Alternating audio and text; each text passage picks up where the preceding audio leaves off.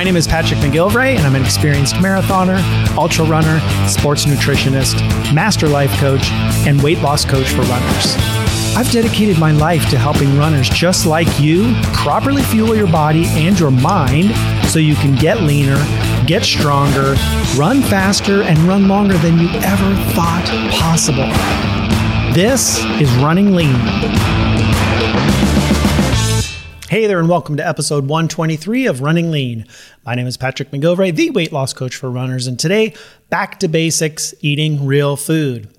I've taught a lot about nutrition and mindset over the last 2.5 years of doing this podcast, and some of these topics are worth a revisit, either because I've discovered new information about the topic and I want to share that with you, or because it's just so important that it's worth another look. So over the next several weeks, I'm going to be sprinkling in some of these back to basics episodes to share new and improved info, and then revisit some of the key concepts for weight loss and sports nutrition for runners. And today's topic, eating real food, falls into both categories. So I've learned a lot since first talking about eating real food, and it's also one of the most important things you can do to improve your overall health and fitness. So it absolutely deserves another look. And eating real food is a simple concept, but it looks a little different for everyone. If you're a runner and you're interested in making a change in your eating habits so that you can lose weight while also supporting your running goals, then I want to invite you to join the Running Lean Coaching Project. This is my immersive coaching program that includes group coaching, one-on-one coaching with me. You get all the knowledge, support, and accountability that you need to learn what to do, to learn how to do it, and to help you stay on track. Just go to runningleancoaching.com/apply. You will fill out a short application, schedule a Zoom call with me, and we'll talk about your goals and see if coaching is a good fit for you. I would love to help you learn how to eat real food, lose the weight without all the frustration, and learn how to build good habits that last for life.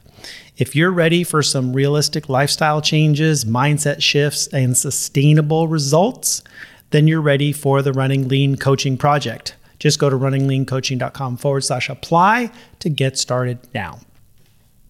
All right, back to basics, eating real food. So I'm just going to jump in and talk about why I teach this concept, and the first reason why I talk about eating real food is that there's something really wrong with the standard American diet.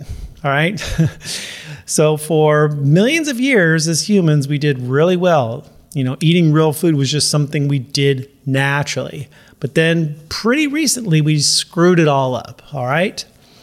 The standard American diet is based on the Dietary Guidelines for Americans. It was created back in the late 70s. It was like 1977, I believe. I think they published it in like 1980. But they basically told us that we should all be eating a very high carbohydrate diet, like upwards of 65% of your calories should be coming from carbohydrates, and low fat. Like fat is bad. They just decided this, right? And immediately upon implementing these guidelines, the health of this country began to decline. So why did they make this change? Well, there was this guy named Ancel Keys, and he was a researcher and a doctor, and back in the 50s, he proposed this idea. It was called the diet-heart hypothesis, and it was an idea that eating fat would cause people to die of heart attacks. So he did all these studies, and he published a study called the 7 Countries Study.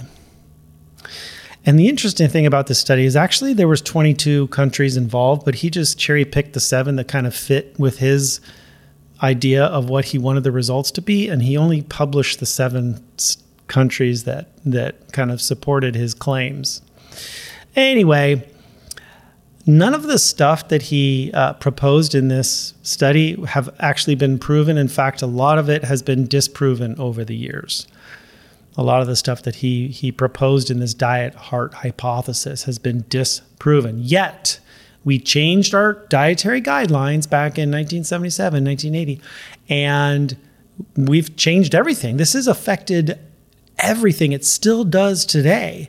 The guidelines that they produce, and they haven't changed much over the last 50 years or whatever, but these guidelines have a profound effect on all areas of our lives. So all school lunch programs are generated based on those guidelines. Right now, 19% of school-age kids are obese. That's a problem. All military rations, all mess hall food in the military is dictated by the guidelines. 7% of our troops are obese. All the special nutrition programs for women, infants, and children, like WIC, are being determined by the guidelines. 15% of toddlers in WIC are obese. Toddlers. All hospital food is dictated by the guidelines. Food programs for the elderly are being dictated by the guidelines. Life expectancy in the elderly is going down. There's more Alzheimer's disease, more diabetes, more cancer. These things are rampant among the elderly, and they're all diet and lifestyle cause diseases. Agricultural production is dictated by those guidelines. It's incentivizing farmers to produce more and more cheap carbohydrates like soybeans, wheat, and corn. Those are like the main things that we produce here in this country. And then, of course, the food industry uses the guidelines too. So they produce more garbage food that's loaded with things like vegetable oil, right? And high fructose corn syrup and all this junk. So all these things I just mentioned, they all are using those guidelines to produce, the foods that we eat. And the guidelines are just wrong. They don't work. Since implementing the guidelines, 88% of Americans are today considered metabolically unhealthy, meaning they're overweight, they're obese, they're insulin resistant, they have diabetes, heart disease, cancer, Alzheimer's, and on and on and on. Only 12% of us are considered healthy. This is wrong. This does not work. For the first time in history, we had a government telling us what to eat. This is a quote from Ben Bikman. He's a PhD, a Utah professor, and a leading metabolic scientist. And he says, for the first time, we had a government telling us what to eat, encouraging us to eat far more refined carbohydrates and much less healthy fats and proteins, and our weight and our health have only suffered for it. The results on the nation's health and weight have been dire. Since the government first set dietary guidelines in 1977, the food industry has completely shifted the types of foods they produced to our overall detriment. According to the CDC, the weight of the average adult American today is nearly 30 pounds more than that of the average adult American in 1977. This is a problem. What are we doing? There's all sorts of issues and diseases related to eating this particular diet too, by the way. Obesity rates have more than tripled in the US because we're following the guidelines. We have a diabetes epidemic. 14 different types of cancer have been related to diet, including breast cancer, colorectal cancer. Alzheimer's disease is diet related. They call it type 3 diabetes. PCOS, polycystic ovarian syndrome, is diet related. All of these issues are mostly caused by, too much insulin in the blood, and that's called hyperinsulinemia. And how do you get too much insulin in the blood? Eat a lot of carbohydrates, eat a lot of sugar, right? So the diet is wrong. It's making us sicker, it's making us fatter, and we need to get off of that. Do anything else. Do anything else than what the dietary guidelines are telling you to do, okay? And I don't think I've talked about this, but they did a study a while back, and this was called the PURE study. And they did this over a 10-year period. And they did it from 2003 to 2013. And they followed over 135,000 people in 18 different countries. And they basically divided these people up based on their macronutrient intake. And basically there was people who were eating high carbohydrate and lower fat, and then low carbohydrate and high fat. And the conclusion basically is this, and I'll just read the conclusion to you. High carbohydrate intake was associated with a higher risk of total mortality, death, whereas total fat and individual types of fat were related to lower total mortality. Total fat and types of fat were not associated with cardiovascular disease, myocardial infarction, or cardiovascular disease mortality, whereas saturated fat had an inverse association with stroke. Global dietary guidelines should be reconsidered in light of these findings. So that's the conclusion from this study.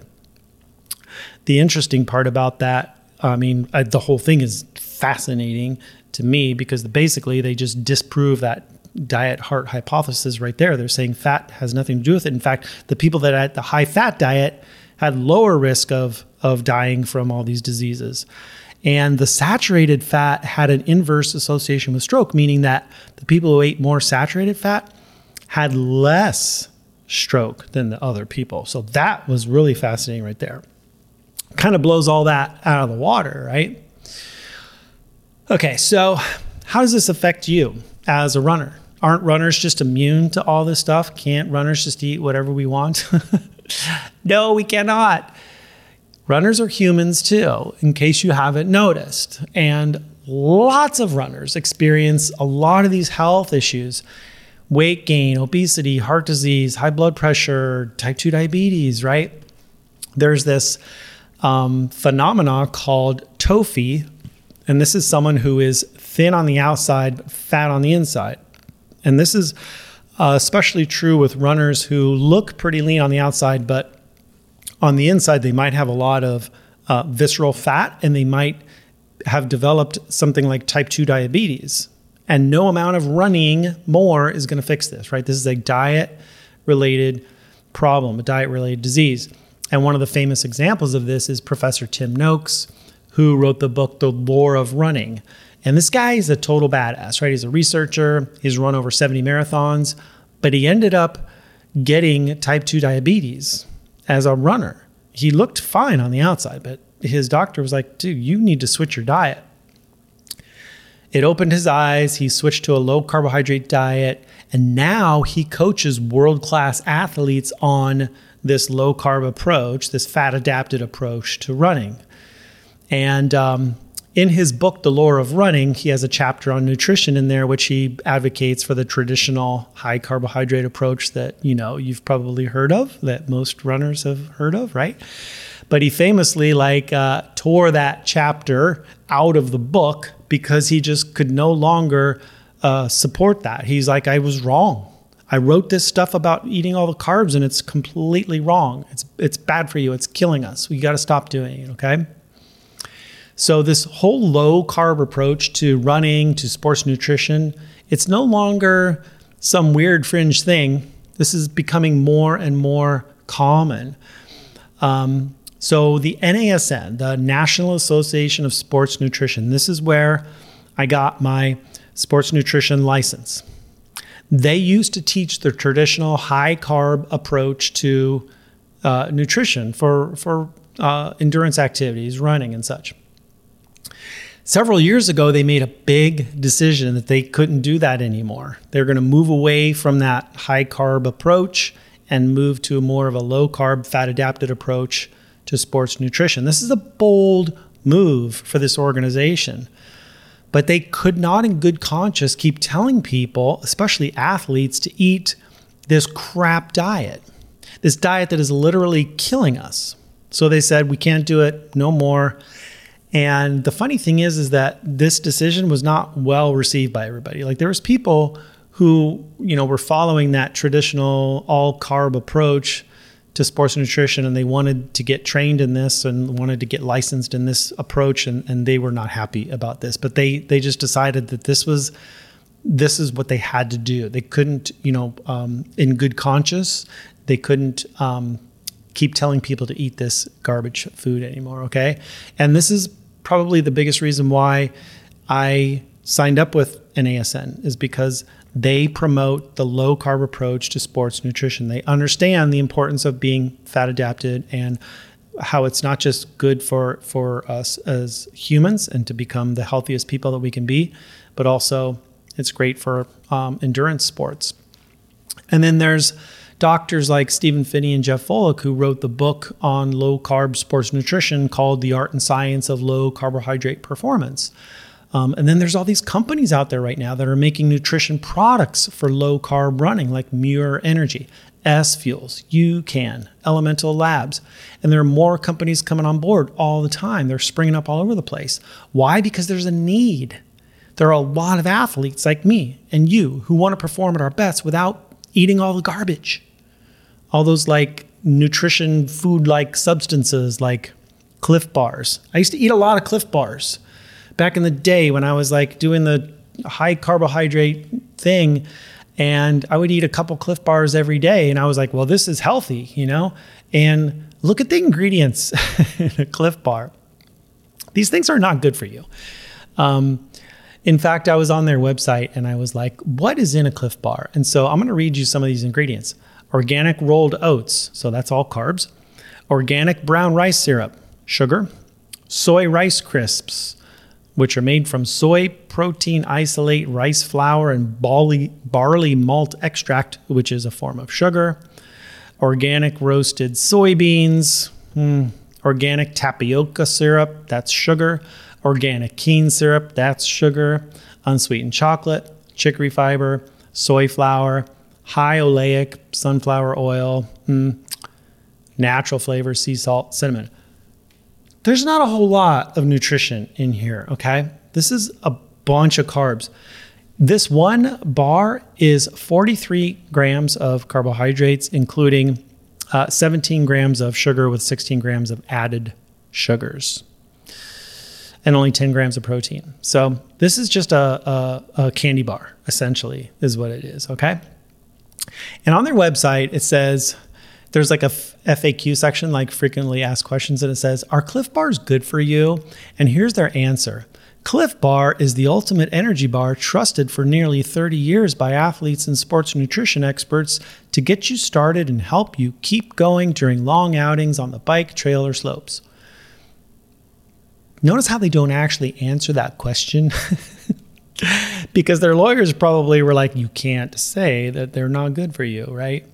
So they kind of skirt that answer. But anyway, I'm just trying to tell you that instead of eating this like processed garbage food, we need to be eating real food. And I'm going to get into that in just a second, okay? I'm going to tell you what that means.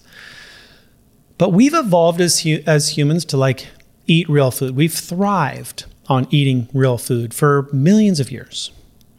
And I just want to say that we've changed things pretty recently, right? I mean, we've evolved as hunter-gatherers. Our diet was mostly animal-based for hundreds of thousands of years. You know, we're also omnivores. We can eat a lot of different foods. It doesn't mean we should, but for the most part, we were eating a diet of like meat, tubers, fruit, not like the fruit we have today, honey, but there wasn't broccoli. Broccoli didn't come around until the 1700s. There wasn't tomatoes. Tomatoes didn't come around until 700 AD. Even bread is a relatively recent thing, like refining grains. That happened about 8,000 years BC, so maybe about 10,000 years ago, right? But in the grand scheme of things, 2.5 million years of human evolution, 10,000 years is not that much time. And prior to that, we just didn't eat that stuff, and if you look at the mummies of ancient Egyptians, we can study the actual bodies, because they've been preserved for the last few thousand years. They have rotten teeth and distended bellies. And this is, they've determined that this is from eating refined grains, a lot of refined grains. Rotten teeth, distended bellies. Prior to that, though, Paleolithic man, they found all these, they didn't find the bodies, but they found the skeletons and the skulls, and they all have like perfect teeth. So no refined grains, no tooth decay. You start eating this stuff and it starts to be bad for you, right? The bottom line is that the refined grains are a problem, right? All right, so what do I mean when I say like, let's eat real food? Let's go back to eating real food. Real food is food that still looks like food. And it's food that our ancestors would recognize. So a Cliff Bar does not fit into this description, okay? So eating real food means you're sticking with unrefined, unprocessed food, food that still looks like it's supposed to look. If it's a piece of salmon, it's a piece of salmon. If it's a sweet potato, it's a sweet potato. If it's broccoli, it's broccoli. Not food that's been ground up into powders or liquids, not food that's been extracted from whole food, but the actual food, okay? I think it's a good idea to stay away from most foods that come in packages. Most packaged food is basically processed food, okay? And I'm not anti-packaged food, but most of it is highly processed. You just have to be careful. Read the labels, right? Most processed food, most packaged food contains like the 3 worst things you can eat. I call this the vile triumvirate, right? It's sugar, refined grains, vegetable oil. If you stay away from packaged food, you're not going to get any of that stuff, I promise you. Stick with whole food, meat, fish, eggs, nuts, vegetables, fruit, natural fats like olive oil, butter, some dairy like whole milk Greek yogurt. Stay away from highly refined, highly processed food made with a million unpronounceable and unnatural ingredients, all right? And then when I start talking about this, people get this idea in their head and they're like, isn't this just like keto or low carb, high fat or paleo? And the short answer is like, no. It's really none of those things. It's similar. Paleo is pretty close, but even that isn't quite right. Because here's the thing. This is going to look different for each individual. And last week's episode, I talked about this in depth. That's episode 122. Like, we're all different. We all have different goals. We all have different lifestyles, different food preferences, genetics, our metabolism, our culture.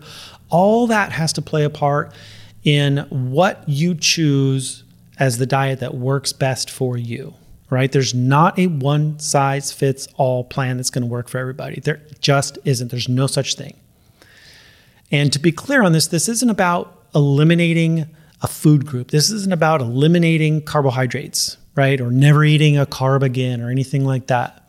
This is about shifting your body back to the way it's supposed to function. The way that your body's been functioning beautifully as humans for thousands or millions of years, right? I think it's ignorant to think that introducing all this processed food in the last like 60 to 100 years or so is not going to negatively impact our health. It is. It has. It's a problem.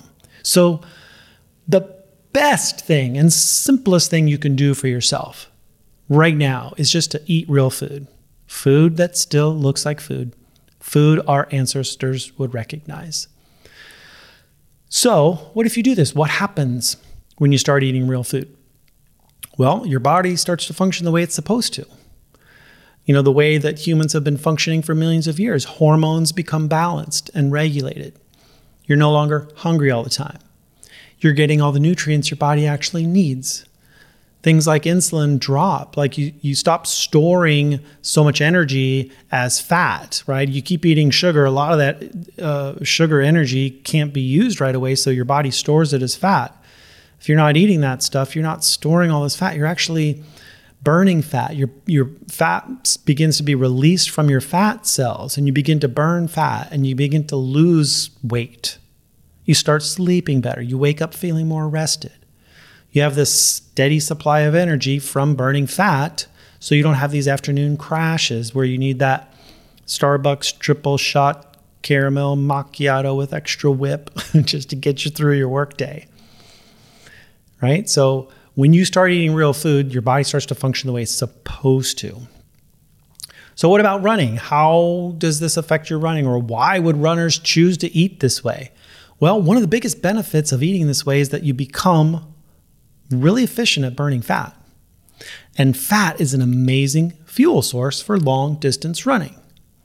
And when you become fat adapted, this is a pretty amazing experience. Like if you're into running, and I know you are, then I suggest you try this. I can't explain it. Like you have to go and, try this for yourself and see how you feel. Now, there are some misconceptions about what it means to be fat adapted. So I want to explain this a little bit more. Being fat adapted means you are training your body to burn fat very efficiently. And we all have a virtually unlimited supply of energy on our bodies at all times in the form of stored body fat. Okay, now, I want to go back to our prehistoric man for a second, because in doing a little bit of research for this episode, I came across this fascinating study, this article, and I just want to talk about what it means to be fat adapted and how we have evolved to this is like our normal state of being, okay? So we are born runners. We are really good at running long distances. We've adapted to become these amazing long distance runners, right? Modern humans and their immediate ancestors like Homo erectus have several adaptations that make humans, instead of being some ferocious, furry, fleet creature, the animal world's best, we are the world's best distance runners, right? Early human scavengers ended up becoming persistence hunters. So we developed these long, springy tendons in our legs and our feet that function like large elastics, like rubber bands, right? They store energy, and then with each running stride, release it. And this actually reduces the amount of energy it takes to take another step. There's also other adaptations to keep our bodies stable as we run. So we counterbalance each step with an arm swing. We have these large butts and these large butt muscles that hold our bodies upright. And we have this elastic ligament in our neck to help keep our head steady. All of this stuff is designed to help us run very efficiently, right? Even the human waist, which is thinner and more flexible than that of our primate relatives, allows us to twist our upper bodies as we run to counterbalance the slightly off-center forces exerted as we stride with each leg, okay? So once humans started running, it only takes a little bit more energy for us to run faster. Other animals, on the other hand, expend a ton of energy as they speed up, particularly when they switch from a trot to a gallop, which most animals cannot maintain over long distances, right? Though those adaptations make humans and our ancestors better runners, it's our ability to run in the heat that may have made the real difference in our ability to procure game. So humans have several adaptations that help us dump the amount of heat that we generate when we're running. These adaptations include being hairless virtually, some of us more than others, our ability to sweat, the fact that we breathe through our mouths when we run. It allows us to take bigger breaths and helps us to dump heat. And we can run in conditions that no other animal can run in. So other animals, to get rid of excess heat, they pant. They have to pant, and they can't pant when they're running, so they have to stop and rest and pant to dump the heat. That means to run a prey animal into the ground, ancient humans, they just kept that animal running. So altogether, these adaptations allowed us to relentlessly pursue game in the hottest part of the day when most animals are resting, right? So we practiced persistence hunting. We would chase a game animal during the heat of the day, make it run faster than it could maintain. We would track it, flush it if it tried to rest, and repeat the process, just keeping the thing going until the animal would literally overheat and collapse. And so the animal would develop hyperthermia, which is like heat stroke in humans, after about 6 or 10 miles of this. And so by the end of all this, even humans with their crude early weapons could have overcome stronger and more dangerous prey. And adding credence to this theory is the fact that some Aboriginal humans still practice persistent hunting today, and it remains an effective hunting technique. It requires very minimal technology, has a high success rate, and yields a lot of nutrient-dense fuel in the form of meat, okay? So all that is just to say that running long distances is part of our DNA. And running long distances means that we needed a steady fuel source available at all times, especially when we were not eating. We would be fasting. We would be, running an animal for days until we, caught up with it and whatever. That's where our stored body fat comes into play. We're naturally born fat burners. And when you get off the sugar and you get off the refined grains and the packaged garbage food, you can turn your body back into a long distance running badass fat burning machine.